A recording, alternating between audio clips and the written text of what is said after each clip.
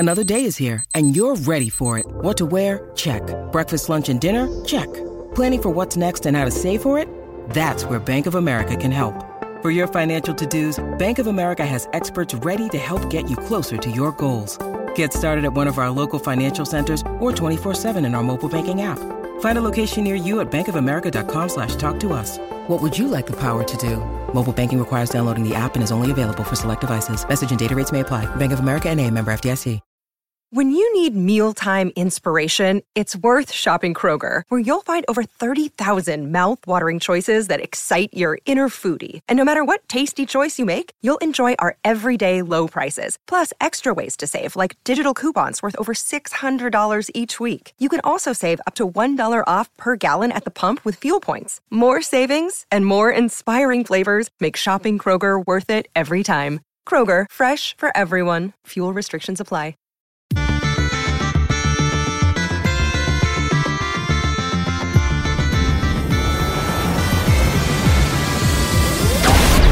Hello and welcome to the EDH Recast. I'm Joey Schultz and I'm joined by my fantastic co-host.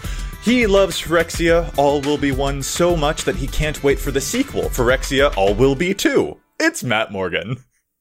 So Joey, you want to know what the biggest difference is between me and a calendar? Wait. I know this one because you don't have it's something to do with dates. No, I don't know. I'm bad at the dad well, jokes again. it is. You aren't far off, but a calendar actually had a date on Valentine's Day. There it is. That I did have a date myself. My partner and I had a fantastic time, but for the sake of the joke, I can take one on the chin. Self-deprecating humor is one of my favorite types of humor, Matt. So I really appreciate you putting your heart on the line out there so that you can make everyone happy with all of the dad joking. Yeah, I mean, my dad joke game about calendars, it's not very weak, but oh, wow. Okay. Oof, wait, that was well done. Live, laugh, love that for me. Oh, I'm glad that you stalled just long enough for that one to kick in. But anyway, we can proceed now. We don't. Yes, we can. And this week we will not be joined by our usual co-host, Dana. He happened to find some glistening oil, got a couple of poison counters, and he needed to get that checked out. So he won't be with us for this episode, but I'm sure that he's somewhere dad joking everyone else around him, much like we always love to do. So we wish him the absolute best and hope that Phyrexian oil problem sorts itself out soon. I think you should complete this intro and keep moving along. That's just me, though.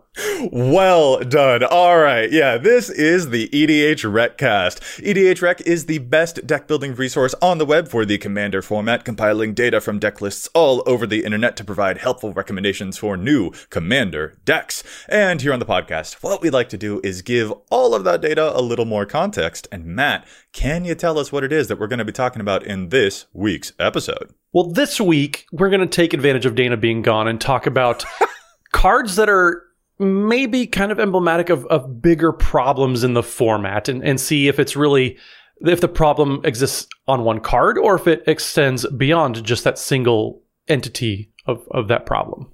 Yeah, I think that's a nice way to phrase it. There are certain things out there that have a big reputation, and we want to investigate, is that reputation earned for, say, like a whole mechanic, or are there sometimes just individual cards that are the source of that reputation and kind of spoil it for the rest of that subject, the rest of that mechanic, the rest of that group of cards, or whatever, stuff like that, those little emblematic problems. And you said take advantage of Dana being gone. Are we going to have a scrap? Are we on different sides about these issues? Are we going to be debating? Is that what this is? I mean, we can turn it into one. We can throw hands with words, but that doesn't work too well. Throw hands with words. This is the type of fire content that people come to the EDH Recast to hear. All right. It'll be a fun subject for sure. But we've got a couple of shout outs that we want to do first. First and foremost, we want to shout out Chase, also known as Mana Curves, for helping with the post-production on the show. Chase, thank you so much. You're such a great asset to the EDH Rec team. We love you bunches.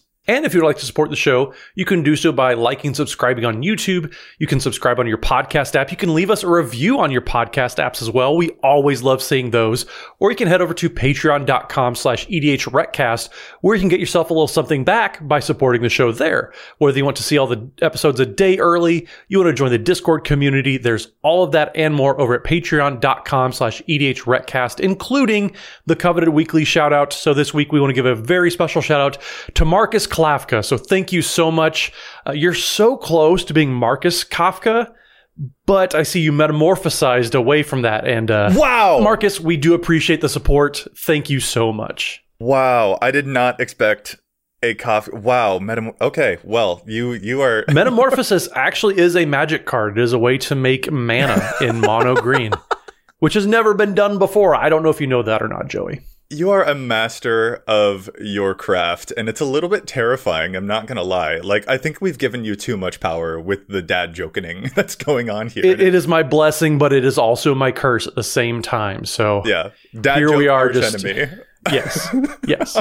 Okay, let's get into our topic here, talking about emblematic problems, whether these are actually issues or if there are sometimes just individual cards that might have soured a reputation for a whole subject within the game of Commander, specifically the EDH format. And yeah, the reason that we're talking about this is definitely because Phyrexia All Will Be One has given us a bunch more poison cards out there. So poison is certainly a thing that is on everyone's mind, and that seems like the most sensible place to start, right? So the way that I guess we're kind of phrasing this one is like, is poison actually the problem, or are there individual cards, insert Triumph of the Hordes discussion here, that are kind of souring the reputation of poison? And Matt, I guess let's pass it off to you. And what do you think about poison in EDH? And how the whole mechanic is, or how individual cards are, and where you think the problem, quote unquote, actually might be? So never before has it been easier to put poison counters on your opponents, or at least that's kind of the argument. And I don't know if it's worthy of, in this case, the kind of the request from the community towards the rules committee is raising the limit. So you don't need 10 poison counters, you need 20 now. And I really don't know if it's because poison is the issue, or toxic, or infect, or anything, or people have just lost so many games out of the blue to Triumph of the Hordes that's where the issue is. I'm with you on that one. I feel like I've seen a common refrain a couple of times from a couple of different people who like to make the stance, you don't hate poison, you just hate Triumph of the Hordes, or you don't hate poison, you just dislike Tainted Strike. Yeah. And the out of nowhere aspect of those cards is, I think, one of the really big things that makes it feel a little bit sour, maybe, is a word that I kind of keep coming back to. Mm-hmm. You know, if a Triumph of the Hordes gives all of your stuff +1 trample and the infect, that can suddenly feel like, oh, the game is over and there was no way that I was fighting against that. Or Tainted Strike is an instant that gives +1/+0 and infect to a creature. And that's a thing that, you know, Dane is not here, but he's with us in spirit, and he frequently turns one of your 9 or 10 or 11 power, usually trampley creatures that's coming at me into suddenly a 12 power infector by putting a Tainted Strike on it. And then suddenly I've lost out of nowhere. And there are moments where that can be really funny, but there are also moments where it's just like, oh, I guess the game is just over now.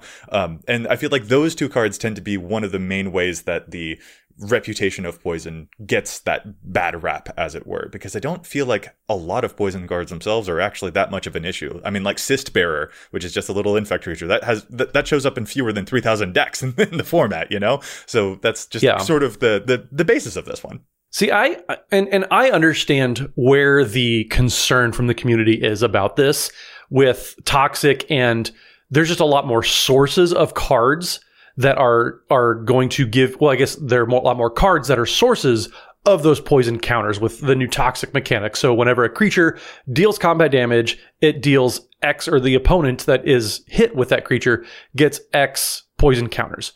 Now, yes, that sounds scary, and there's a lot more, but there is a huge, massive, also still huge difference between the toxic X mechanic and infect as a mechanic itself. Mm-hmm. Infect dealing damage to opponents in the form of poison counters means it scales with power and toughness. You can cast pump spells. That there's a reason why Infect for a while was a very, very powerful deck in any 60 card format, because you were able to so easily scale the power of the creature with pump spells so that you were able to hit your opponent instantly for 10 damage. Well, that doesn't carry over quite as well into Commander, where you might be able to kind of rocket missile somebody to the face, but then you still have 2 other opponents you got to deal with, and you just spent all your resources. So I understand where the concern is, because in fact, historically, when it first came out, was a very scary mechanic.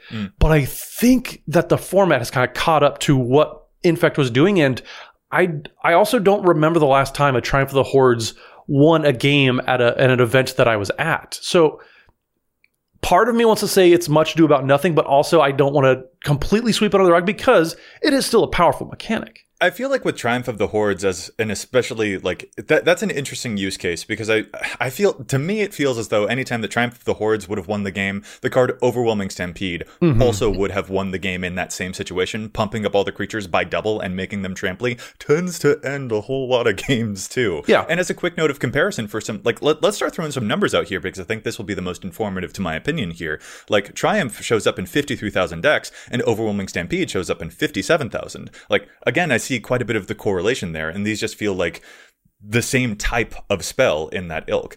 And there are probably more than just the 2 culprits here. It's not just Triumph and Tainted Strike. There's also the issue of like a Grafted Exoskeleton or a Phyresis can also cause some of those out of nowhere wins. But I feel like the out of nowhere nature of those cards specifically is what can cause the Infect to feel a little bit more of that sour note. But if those cards were like mentioned in a pregame discussion, if someone's just like, oh yeah, you know, sometimes I'll Triumph of the Hordes win, or I've Tainted Striked a couple of people with this one, that's something that I would know to be prepared for. And I would feel a little bit more tension with that, knowing what's going on going in there. And I wouldn't feel like, I don't know, I suddenly got in a way that was like dishonest or anything like that. I'd be kind of like, ooh, I'm going to keep my eye out. And that would be a fun thing to pay attention to in the game. But also, I'm trying to think of, and of course, this is anecdotal. This is just my own personal experiences.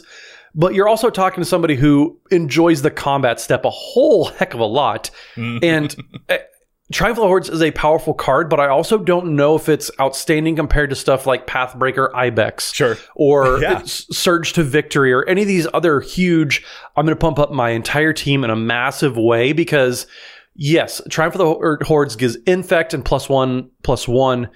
Like, it does a lot of work when you're punching through, because you only need to deal 10 damage. But when you figure Pathbreaker Ibex is always buffing your entire team by +6/+6 or whatever, so that kind of just scales along with what you need to be doing anyway. So I understand, and yes, having another way to deal poison counters to your opponents with Toxic 1 or 2, but again, combat damage happens and you only get 1 or 2. It could be a 20/20, but it's only going to get 1 poison counter from it.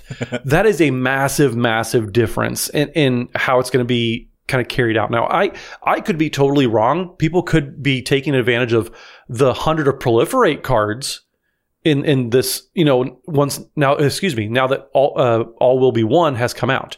That could completely change everything, and I could be totally wrong, and I'm more than happy to be wrong. But until I actually see it, I don't think that Infect or Triumph of the Hordes specifically, I don't think either of these 2 items are really a problem. They're powerful, but not a problem. Right. I think that like Triumph can be an individually powerful standout. I think Tainted Strike is an individually powerful thing, but I think those color the impression of the rest of the mechanic in a way that I don't think is entirely fair to the rest of the mechanic. Right. And I want to go into even further numbers here, because again, I think it illustrates the point. Like, there are 69 cards that have the Infect keyword on it. There are 2 cards with the keyword Poisonous, which also gives up poison counters. And only 15 total of those cards appear in more than 10,000 decks on EDH Rec. And now there are approximately like 57 new cards that have the Toxic keyword, plus 25 new ones that give up poison counters in some other way as well. But like, again, only 15 of those that we're seeing so far are showing up in more than 10,000 decks. And that is, to me, a very important number. And I don't think the new Toxic stuff is enough to make a dramatic shift up towards that, or to boost a whole bunch of those. I mean, even looking at the card Ichor Rats. Ichor Rats is a cool one. It enters, it gives each opponent a poison counter, and that shows up in 13,000 decks. And that's a respectable number. But a full third of its popularity is devoted just from Atraxa Infect decks. And that's important to keep in mind about where this is all actually allocated.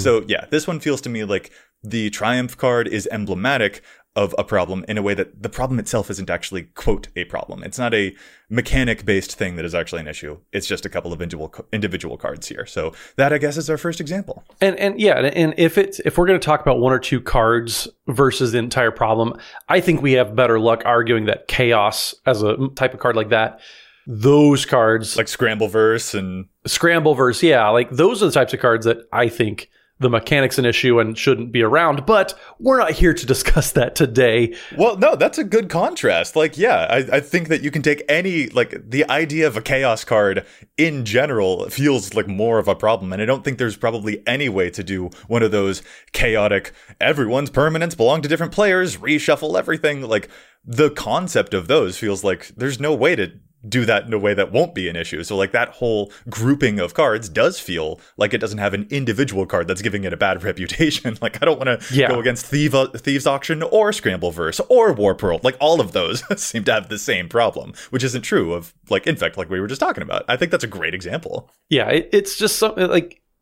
every mechanic has an opportunity to be abused, and we'll probably talk about a few more throughout the course of the show, but to me, I struggle to say that even with all the new sources of poison counters, Infect and Poison, it's not an issue yet. If we might see something in the next set, who knows? So that moves us to the next one, which I think is going to also be kind of thorny.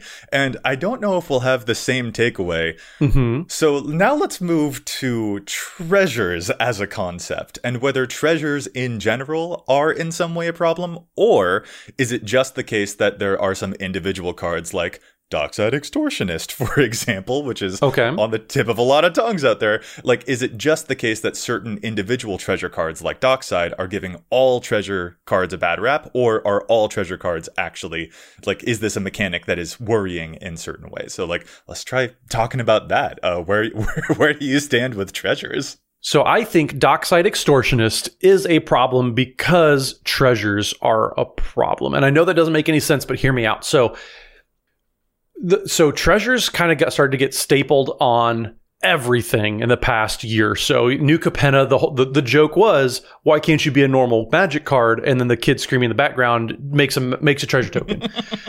Yeah, absolutely.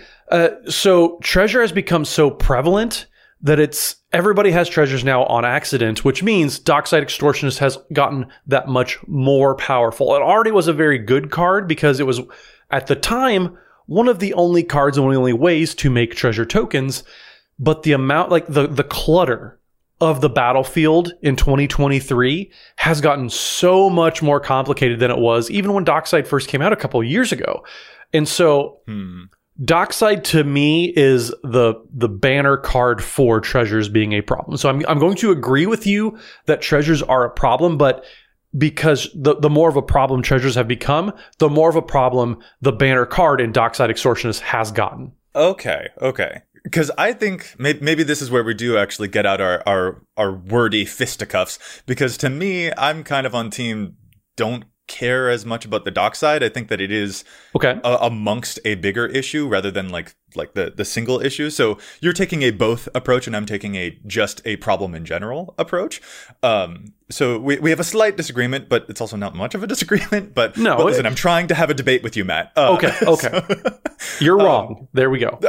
Cool. All right. We have officially begun debate. I do think that like the cards that we've seen treasure stuff do, it feels to be like it is erring a lot more towards problem in general, because it tends to be the case that whenever I see a treasure making card in a deck, it is often such a standout in the deck that it is played in. Like, when an old Gnawbone comes down, I feel like it transforms the game. When a Smothering Tithe comes down, it definitely shifts part of the landscape of that game. When a Professional Facebreaker comes down, it transforms the game. When a Stormkiln Artist comes down, doing all the stormy stuff. Okay, so you have examples. Okay. Right. And even the niche ones, like Pitiless Plunderer, for example, which, when your stuff dies, you make treasure. Mm-hmm. That can be one of the most powerful cards in the decks in which it is played, like a Teysa Karlov giving you double the number of treasures, or being straight up a combo engine in a Chatterfang deck, for example. So I feel like the treasure cards that we do tend to see are more of, there are more of them that are more of an issue simply because they become some of the most important cards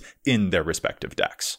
And see, I get that. And my struggle, I guess, is that they took perfectly normal cards And then they made a version that it was just better because they were able to make a treasure off of it. So for me, a good example of treasures just becoming everywhere is they pushed out a lot of other cards. So Village Rites, for example, that was a perfectly playable card. Single black mana, sacrifice creature, you draw 2 cards.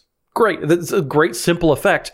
But then they added Deadly Dispute. And so they're just taking all of these cards that already, we're already playing a bunch of these cards, but they're making a better version of it because maybe you have to pay a mana extra, but you're getting a treasure or 2 treasures. So it effectively becomes a ritual in practice. Treasures, like one of the fundamental resources of the game is the mana system. That's one thing that makes Magic unique to other card games. And being able to kind of skirt around downfalls in that, and maybe not downfalls, but the challenges in the mana system, I would say. Yeah, every card that gives you treasure is cheating around a certain amount of mana costs. Exactly. Yeah. And so, yes, there's the upfront cost, but then it refunds you that cost later on. And that's where I think treasures, it becomes too much of a good thing. You're eating ice cream all the time, and Daddy Rosewater needs to sit down with the R&D team and say, you need to eat some vegetables. You can't have all this ice cream. And that's the problem. And so because treasures have become so prevalent, the best ways to make treasures, like Smothering Tithe, like Dockside Extortionist, they just become that much more egregious because they were so early in the stages of making treasures that they didn't know how to balance it quite yet. They've gotten better, but those first few misses where they swung too hard, boy, they just got out of hand. Right. See also, like you were talking about how those cards can feel upgrade in certain ways. Like, see also Lotus Cobra, landfall, get a mana, which would be a temporary thing, being upgraded now into Tireless Provisioner, which gives you a treasure on a landfall. And also can give you food if you ever need it. But why would you need it? You're going to make so much mana. In case you need a snack mid-game, yeah. I guess, yeah. Like, and so I want to go to numbers again for this one, which I think in comparison to how we saw only 15 cards with poison granting abilities are hitting above the 10,000 deck mark, this is a number that I find very important for the treasure discussion. There are approximately 170 cards that say create treasure token on them, doing a Scryfall search on that, and 75 of those appear in 10,000 decks or more, according to the EDH Rec database.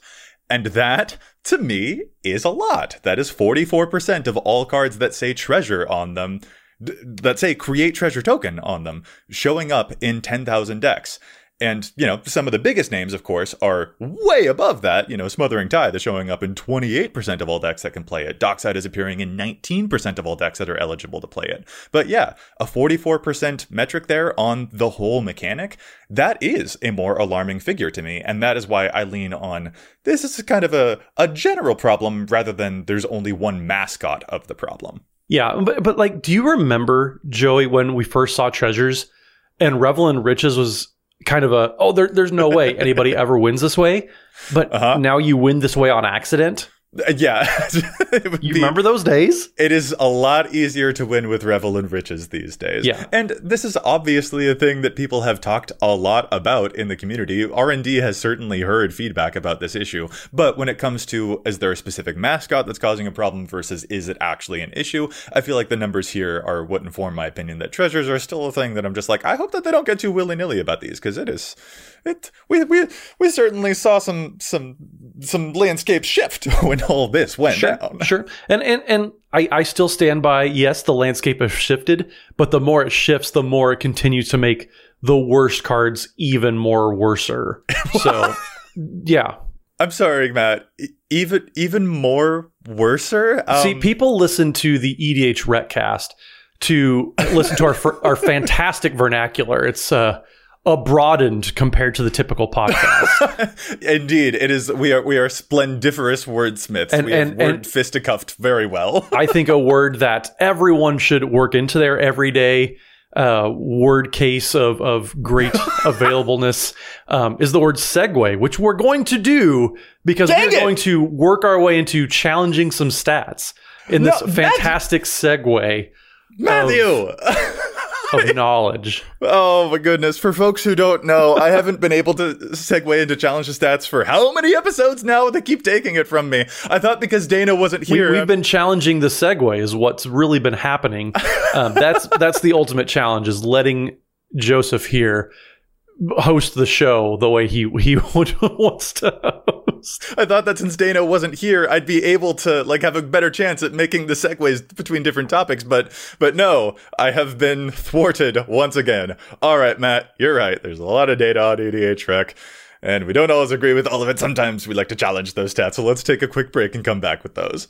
All right. Well, since I stole the segue, I'm also going to steal the first challenge. But if it makes you feel better, Joey, the challenges are listener-submitted challenge stats this week. And I really, really enjoy this. I like the thought process behind it. And plus, it's an overplayed challenge, which we always are a big fan of that. So one of our listeners went to patreon.com/EDHRecast, joined our Discord community, and they submitted a challenge. So Shade Elite Gruul Mage, likes to go Stompy, had a really good challenge this week and said, "Hello, fellas. Today I would like to make a challenge for Finn the Fangbearer, which is the legendary human warrior that deals all with death touch creatures, and says whenever a creature you control with death touch deals combat damage to a player, that player gets 2 poison counters." Speaking of poison counters, everyone. So Shade goes on to say, the card I would like to challenge today is Hornet Nest. This 3-mana 0/2 generates a 1/1 insect with flying and death touch for each point of damage dealt, which seems handy, except no one will ever attack into it. The deck is full of death-touching blockers, and you almost never have ground attackers sent your way. The Nest wants to be in a deck that can manually cause damage to it. But even the handful of creature-damaging spells in this deck specify only creatures an opponent controls, meaning fight cards. It's in 65% of Finn decks, and I think that number should be much closer to 0. So Shade, I really actually agree with you. I think this thought process that you have behind it is absolutely a very, very good catch. You are right. You have a ton of death-touching blockers. That's just kind of what Finn the Fangbearer does. And so nobody's ever going to attack you when you have just a bunch of 1/1 death touchers. People are just not going to attack into you unless they have a way to give their creatures first strike or some way to make it evasive. So more often than not, you're playing a card that wants you to get attacked while also putting it in a deck full of cards that make it so that nobody wants to attack you. I like this thought process a lot. I think it's a very good catch, and you need to find ways to make Hornet Nest be put into the situation to block, and this just isn't the deck for it at all. So very, very good catch, Shade. I like this a lot. And yeah, just keep sending us these overplayed challenges, because these are just great ways to find out what the community is doing when maybe they shouldn't. Yeah, I'm absolutely on board for that. And Matt, I actually also have an overplayed challenge the stats for my submission here too. Okay. And this is actually one that we've mentioned on a previous show, probably like, I don't know, back in like episode 40 or something like that. So I think it's all right to bring it back for this one. But the card Days Undoing is still showing up in about 6,000 decks, and specifically in some commanders that it does a non-bow thing with them, and it just gives me the sadness on the stack, and then the sadness resolves. So anyway, Days Undoing is a 3-mana blue sorcery. Each player shuffles their hand and graveyard into their library, then draws 7 cards, and if it's your turn, you end the turn, which means that you exile all spells and abilities on the stack, including this card, and then you discard down to hand size and all of that jazz. But yeah, you'll exile all spells and abilities that are on the stack, which means if you're playing this in like a Nikazar deck, which would deal damage to your opponents when they draw cards, well, those damage triggers go away. Or if you're playing this in the new Queza Augur of Agonies because you've drawn cards to make your opponents lose life, nope, those triggers are exiled from the stack as well. And this will also be true of Xyrus, the Wrathing Storm, a whole bunch of those. Those triggers will not actually resolve. And yet, this card still shows up in 12% of Nikazar decks. It shows up in 8% of Queza decks. It shows up in almost 8% of Xyrus decks.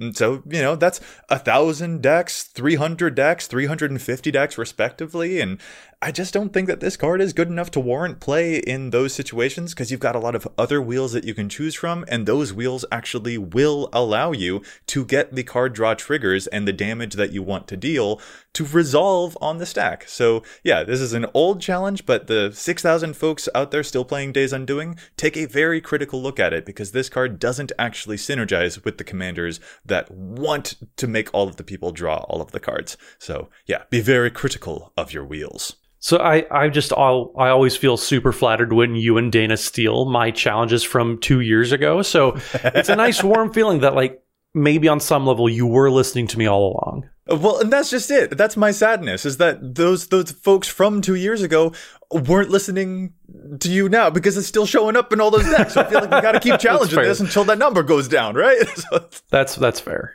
I just want more people to listen to your wonderful wordsmithingness. Okay, Matt? Wordsmithingness, yes. Smashing the English language into smithereens, as it were.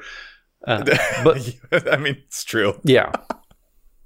Well, let's get back into the regular show. So, Joey, I know that the next point you have on here is one that we've talked about a lot, but you always seem to have a certain vigor for arguing the merits and demerits of this mechanic. So this one, we're going to talk about the Eminence mechanic versus Edgar Markov and the Dragon, which are the two kind of marquee cards for the Eminence ability. So Eminence is the one that your commander has the ability, whether they're on the battlefield or in the command zone, and that makes a lot of things happen. So the struggle, I guess, Joey, and feel free to jump in if I'm doing this wrong, but the struggle with the mechanic is that you just can't interact with it no matter what happens. Edgar Markov, for example, whenever you cast a vampire spell, even if Edgar Markov is in the command zone, you're still going to get Edgar Markov's ability, even if he hasn't been cast, which is very unique because typically you're building your whole deck around cards that they have to be on the battlefield to do anything. Yeah, that tends to be the issue that I see crop up with the Eminence thing. And for the record, I agree that, yeah, it's probably not the best design space to ever go into with these things that you cannot interact with in-game. And Eminence tends to be one of the biggest things that I see. A lot of folks are really not a fan of Eminence and don't want Wizards of the Coast to ever do Eminence again.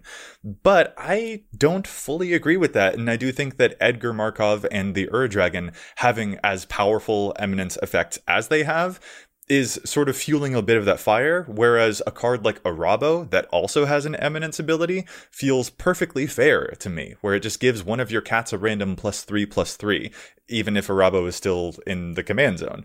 And the other thing that actually makes me really appreciate the Eminence ability, especially with the way it was done in the 2017 Commander product, with stuff like Arabo or with vampires and things like that, is that it did actually force quite a bit of a deck building restriction in a very organic way. Like, to your opponents, it may not feel like it was that big of a restriction for you during the middle of the game where you're getting those extra benefits, but the price of the Eminence is a thing that you pay during the deck building process. And I like stuff that encourages you to pay a price during the deck building process, that encourages a certain restriction. And the creature type Eminence stuff really, really encourages that well. So if we saw other Eminence commanders in the future that had stuff similar to Arabo, rather than being ultra powerful in the way that Edgar Markov is, I'd personally be kind of okay with that, because I think that there's still more that you could do with that design space, and it doesn't bug me that you can't interact with it because of where the cost was paid. See, and I don't even know if Edgar Markov's ability, if you released that today, it would be very, very powerful. I'm not saying it's not, but I think that the rest of the format has... We did an episode not too long ago about how curves are still getting lower and lower. The average mana cost of a deck and cards in the deck is getting lower to kind of match what Edgar Markov did years ago, but it kind of led the charge. So it was just years ahead of the design space. I don't know if Edgar Markov would be as bad. It would still be a very powerful commander, and a lot of folks would certainly play it.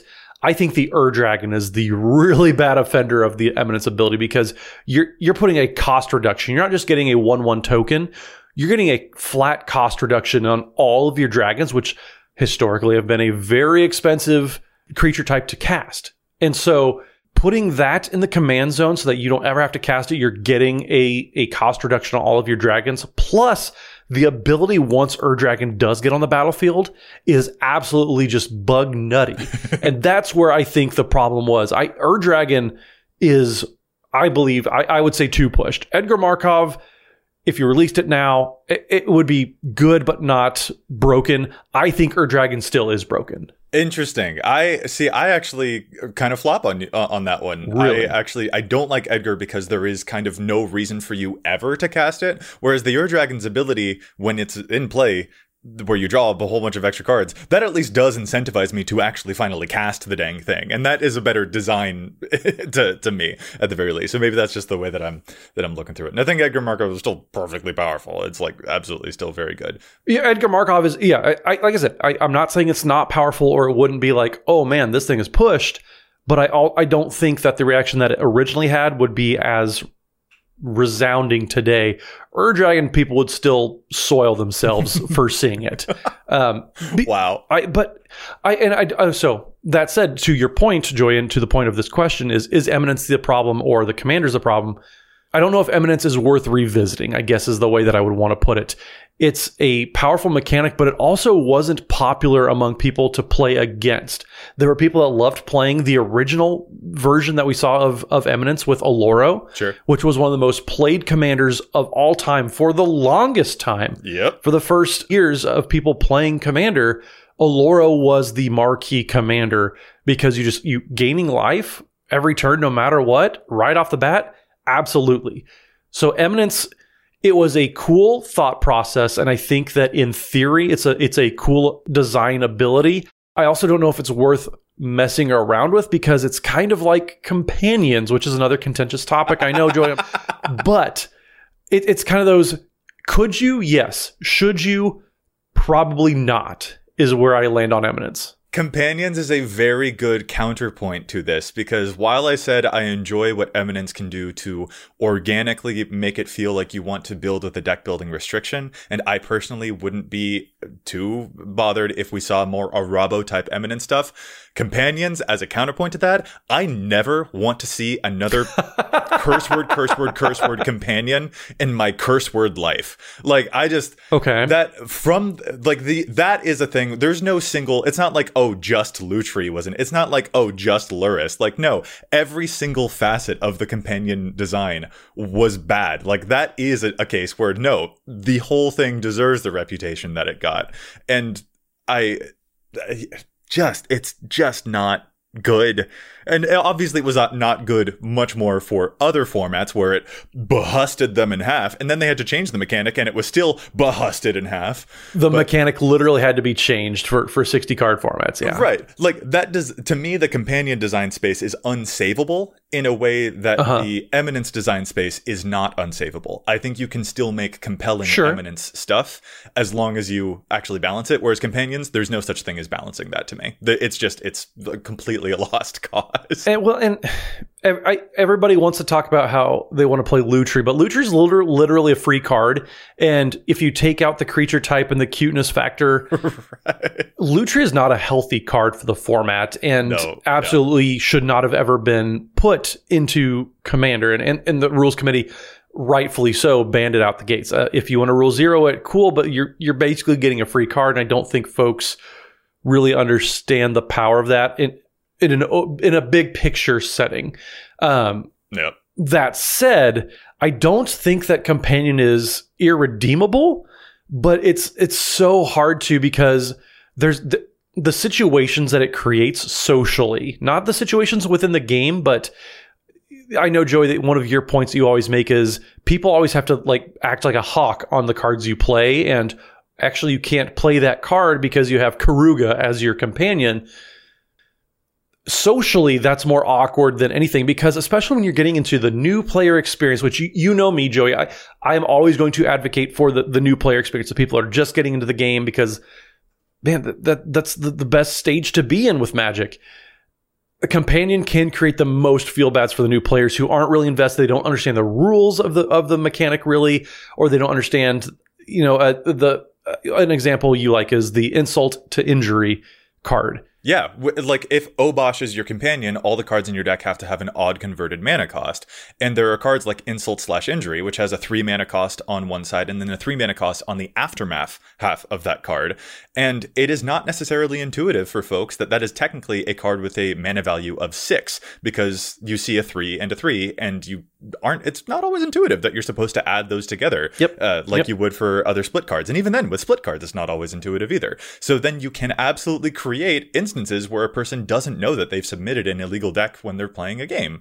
And like, yeah, that's kind of like this embarrassing, like you're saying, the social problem there is the thing that sucks. And it's not like when I'm playing against a person with a companion, I feel like, oh, I have to like watch every single thing in case I think that I'm distrustful of them. The issue that I have it is that when I'm playing with a companion, which I've tried a couple of times, but I feel like I am forcing a certain thing on my opponents where it feels like they have to watch the cards that I'm playing in case I've forgotten or missed something. And that's not what I want to focus on when I'm playing EDH, like, at all. So yeah, to me, I don't see a redemption for this at all in any way, the way that I do for, Eminence, or even like, sorry, kind of a topic shift on you, Matt, but whatever, we're having a scrap.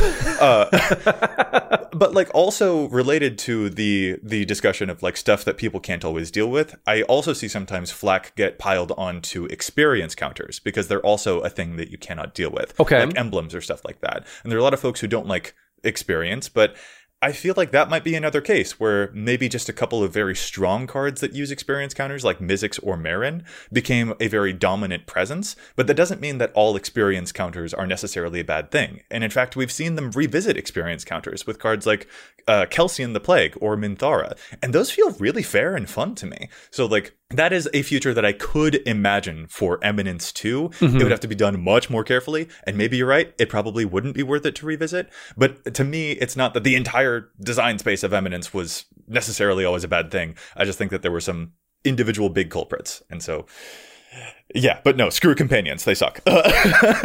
and so I guess to play devil's advocate for the design team, every time they've revisited a mechanic and they learned their lessons and they were able to apply those lessons, and every time that we've seen partner come back, it's gotten progressively better and better. So I believe and I have trust in the design team that if they did revisit Eminence or experience counters, it wouldn't be as such a problem. But I don't know if I don't know if that's effort well spent is my question. And sure, you're right. Experience counters, having something that players can't really interact with, I understand where that frustration comes from. And for a while, I had the same struggle with experience commanders. I even had one, and I was still like, this is kind of a problem that like, I can get these, you can kill my commander, but the benefit still remains when it comes back. It's just there. That seems silly. And so I understand the frustration, but I also think that a lot of the power of the format has caught up to experience counters. Yeah. Not so much with Eminence. And Companion, I don't even know. Honestly, I think the corner cases for the downside of Companion, those are probably fewer and far between than the problems with Eminence.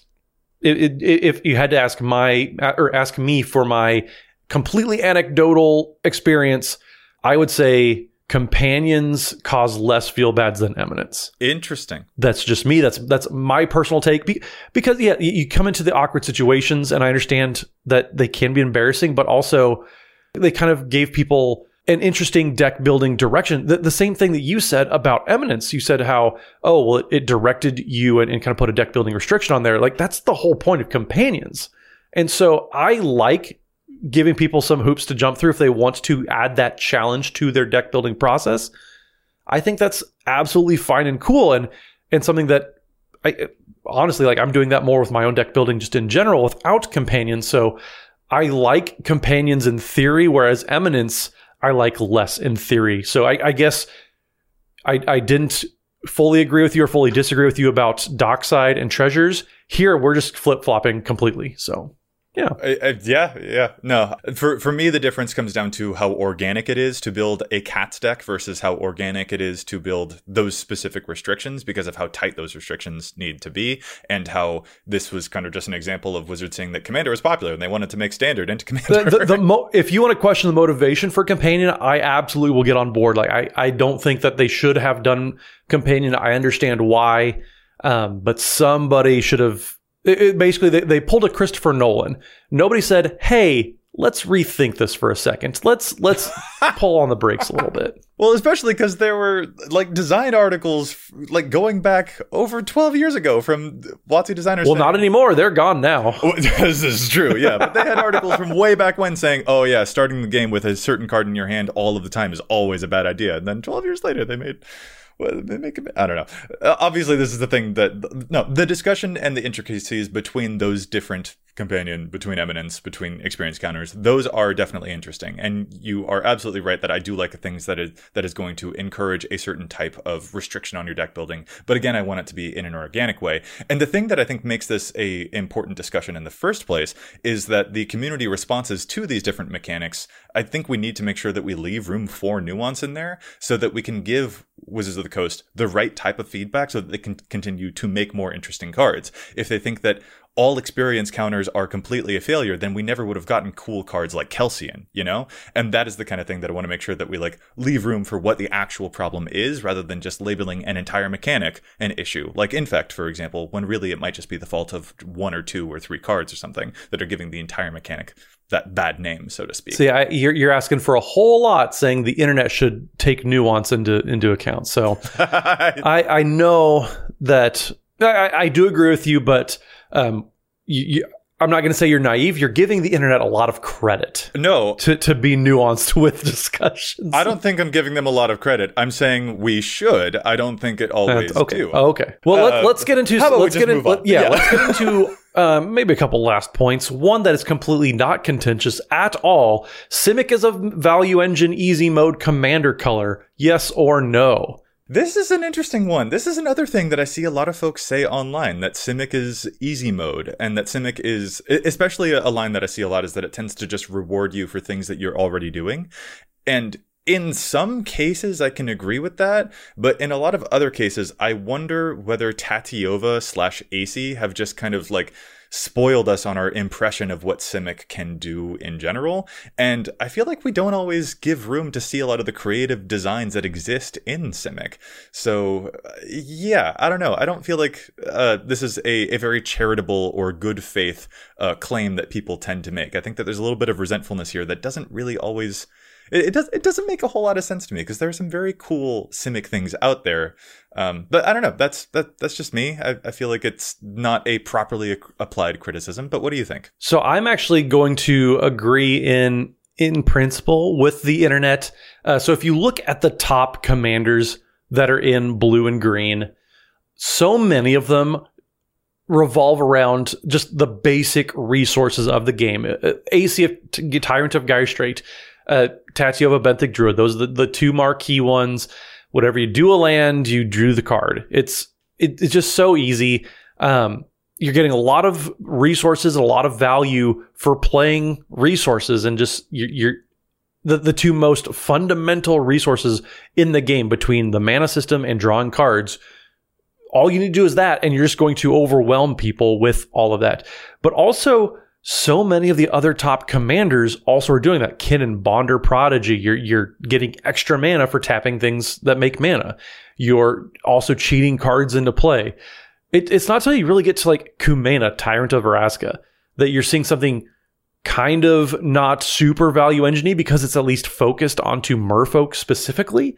But everything else, it's a lot of Adrix and Nev, twin casters who are just... Oh, you make a token? Double those! Ah, that's cool. That's where I think a lot of the struggles, and rightfully so, players have with the Simic color combination, because green is very, very good at getting lands. Blue is very, very good at drawing cards. You put them together, what do you get? Bippity boppity boo, it's a Simic commander for you. So... Yeah, I'm not going to put a hard defense here necessarily. I just do see little designs like Ivy, Gleeful Spell Thief, for example. Which is doing a fun thing with copying those auras. And I don't want this big reputation that Simic has gotten itself over the years to color our impression of a deck like Ivy, for instance, or when there are other strange things going on out there, like Kinesos, Priest of Thassa, who's doing interesting stuff with Krakens and Leviathans. And I don't think that it is necessarily going to help us become better Magic players if we assume that Simic is always easy mode and that there's nothing clever about it, because I feel like there are definitely cool and cleverer designs coming out of for these colors for sure. Do we have Komas out there that are constantly spitting out a bunch of serpents in ways that you can't ever get rid of Koma off the battlefield? Yeah. Am I pleased about that? No, not really. But the reputation that Tatyova or Koma have earned shouldn't be applied to clever commanders like the little Ivies out there. That's kind of all that I want to give it a little defense. I mean, my struggle is, yes, there are the Ivy Gleeful Spell Thieves, but they're few and far between, I feel, whereas other color combinations that historically people have kind of, oh, it's another Boros commander, ha ha, it sucks, because then everybody ignores those. So it's kind of the same thing where we get a unique and interesting looking Simic commander, everybody blows over it. We get an interesting and actually like viable Boros commander, everybody gloms over it because it's going along with the reputation that it has. And so, yes, everything for Simic, and a lot of it is just kind of on the players too. Like everybody says, oh, well, Simic only gets these things. Well, it kind of becomes a self-fulfilling prophecy because players play these super powerful AC Tyrant of Gyre Strait decks, and then Wizards of the Coast goes to EDHREC, which Gavin Verhey has very much said openly, oh yeah, we use EDHREC every day. So they see the stats and they see that, oh, these are the types of commanders in Simic people are playing. This is what's popular. This is what they must like. Let's just explore this space some more. And so that's what we get. So it kind of becomes this circular thing where they release something, players latch onto it, Wizards see that they latch onto it, so they'd give us more of that. So if we want to see more cool Simic commanders that are interesting in doing unique things like Ivy, we need to make sure that they know. And I will grant you that we also did just very recently get Azuri Stalker of Spheres that says whenever you do a proliferate, you draw a card. And the whenever you X draw a card is a bit of a tedious thing to see when it comes to, commander designs. Whenever you X a thing that you already wanted to do, you do. Whenever you do one thing, you get another thing. Yeah, that is a thing that I'm also a little fatigued by, but I hope that the reputation of one big thing doesn't allow those individual clever things to, it doesn't force them to be avalanched over in a way that could be unfair to some of those really clever designs that do have a lot of very cool heart put into them. Matt, I have one last thing that I think might actually be it could be our biggest point of debate. And this is one other idea that I see floating around online a lot. And it's the idea, and I do genuinely, I have heard this like a lot from people. Like a lot of people have said this. The idea that, and I quote, all 8-drops win the game. They should. They should. Okay. Well, see, and this is why I thought we might have... Games got to end. Games don't need to last for 3 hours.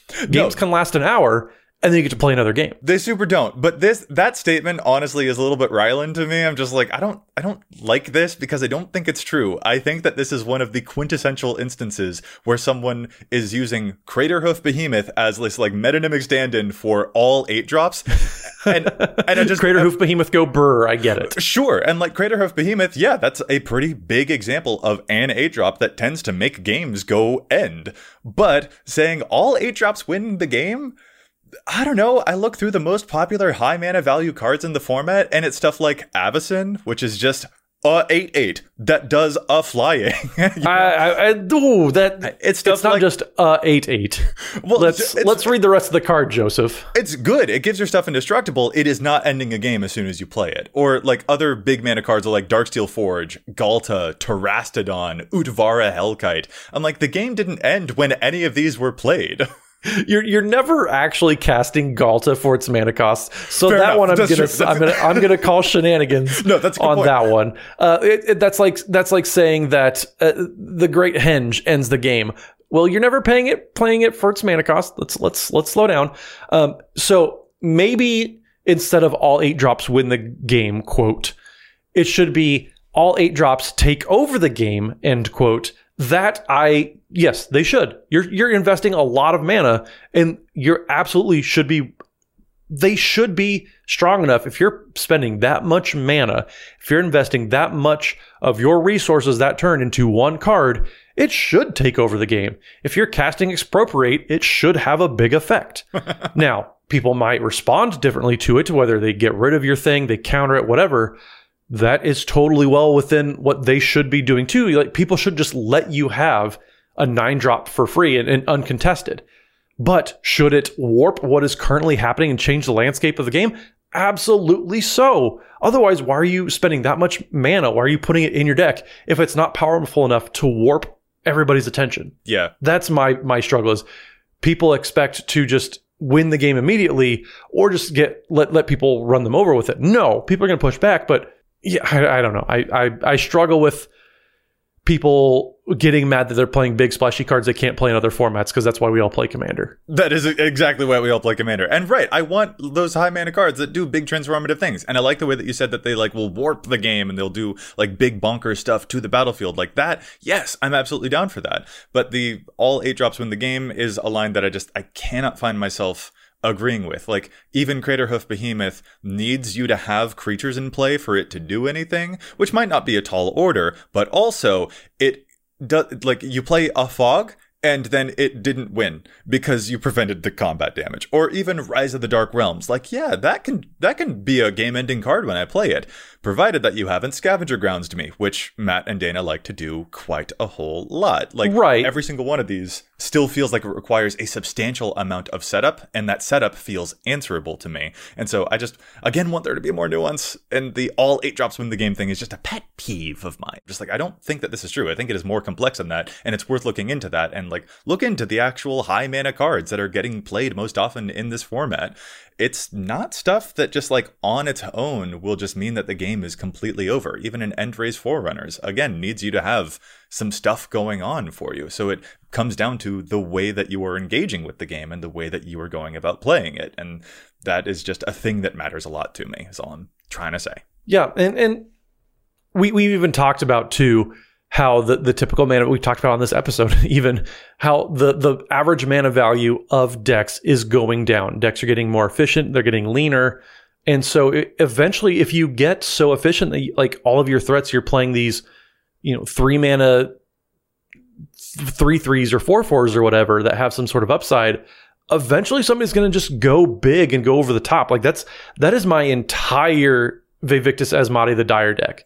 That's it right there. It's okay, you're going to play all these cool things. Cool. My curve starts at 4, and eventually I'm just going to play 8-drop after 8-drop after 8-drop because that's all that I have left of the deck. And yeah, that is a different vibe than me with my Babala Saga over there, where like I have to play a whole bunch of things that are super low cost, and I don't have nearly as much of the late game pound impact that you will have, because I've hyper efficiency'd that deck in a way that can't necessarily stand up to it. Yeah, you're playing for the early game, and you have to win in the early game. If we get to that stage where everybody has 12 lands in play, I mean, eventually I'm going to get there just because inevitability takes over.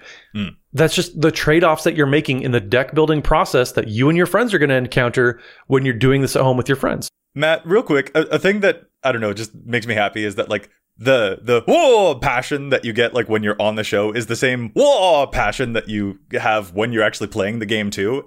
And it is, sorry, maybe that's a weird thing to comment on, but I notice it, and I just wanted to comment on it here because I think it's really adorable. So everybody just, we all love playing our Blast Furnace Hellkites and all of our big dumb dragons and whatever. And it's just, that's kind of why we play the game. It's just to have fun and get to experience all these big things. So, I mean, your Apex Devastators, whatever, like, it's supposed to be big and splashy and get all the attention. So it's right. Yeah, like I said, I know I say this a lot, but that's why we play. We play to do these big, dumb, silly things. And I appreciate the way that you phrased it. Again, going back to the point earlier of like, you're saying that what those things do is they will warp a game, but that isn't always the same thing as ending the game. And that right there is the nuance that I appreciate. The idea of just like, all infect is bad, we should raise poison or whatever. Like, I think that is an easy thing to say that doesn't necessarily crack open the nuance as much as we want to. And I think the idea of like all 8-drops win the game is in a similar boat, where it's just like, no, I don't think that all of them do. They do have a game warping effect, and there are some individual ones that certainly do tend to end the game, but that isn't true of the entire category of cards that all cost 8 mana or more. And having more nuance and being more careful about the ways that we give feedback, like you were saying, or the ways that we talk about the game is important to making us better players. And that's why we wanted to tackle this topic in the first place. And I further appreciate that the way that you've defended all of your points, such as by specifying warping rather than ending games, is a thing that has kept making me avoid having word fisticuffs with you. I wanted to have a scrap, dang it. You want to have a scrap? I mean, since Dana's not here, I can say this without repercussions, but I guess my favorite thing and my stance on oh, they played an 8-drop and it warped this game. And we do need to specify too, we're not meaning warping the game at large, because that's bad for the format. I'm talking about warping the specific sit-down event. So if somebody plays like a big fancy 8-drop, they play a Crater Hoof or whatever, just play a 9-drop. Just go one more. Just play a Clone Legion and go over the top of them. And then Dana can be mad that somebody played another big scary thing that he also has to deal with. That's how I get by. When they play an 8-drop, we play a 9-drop is possibly my favorite. Put it on a t-shirt. There we go. Heard you say ever. And that is a dang funny attitude that I'm all on board with. Oh, okay. Yeah. I think we should probably move to wrap up this show, but listeners, we definitely want to hear from you. Are there other categories, or indeed from these categories? Like, is it actually the whole section, the whole group of cards, the whole topic that can actually be an issue? Or are there sometimes just individual representatives from those groups, those Triumph of the Hordesy type of situations, that might give a whole subject a bad reputation that isn't or is necessarily deserved? And, the more nuance that we get with those takes, the better Magic players that we will be. So we would love to hear the takes that you've got out there. And Matt, if folks want to tell us all about those fun takes, where is it that they can find us on the onlines? So you can find me on Twitter at Mathimus55. That's MATHIMUS55. You can also find Dana over at Dana Roach on Twitter. And you can find all three of us Wednesday evenings streaming over at twitch.tv/EDHRECcast, where we have guests on every single week. It's always a super fun time. You can see 8-drops, 9-drops, maybe even a 10-drop. Who knows? Depends on how squirrely we feel that night. But it's always fun, so make sure you tune in to all those Wednesday evenings. And I'm Joey Schultz. You can find me at Joseph M. Schultz on Twitter. And don't forget, you can find us on patreon.com/EDHRECcast if you would like to support the show. But you can also do stuff like leave a review, subscribe on the YouTube. That also is a wonderful way to support the cast as well. You can also find us on the onlines at EDHRECcast on places like Facebook and Twitter. And if you've got a question for us, you can contact us at edhrecast@gmail.com. Our thanks go out once again to Chase for assisting me with the post-production of the show. You can find them online at Mana Curves. Listeners, we'll be back at you next week with more data and insights. But until then, remember, EDH wreck your deck before you wreck your deck.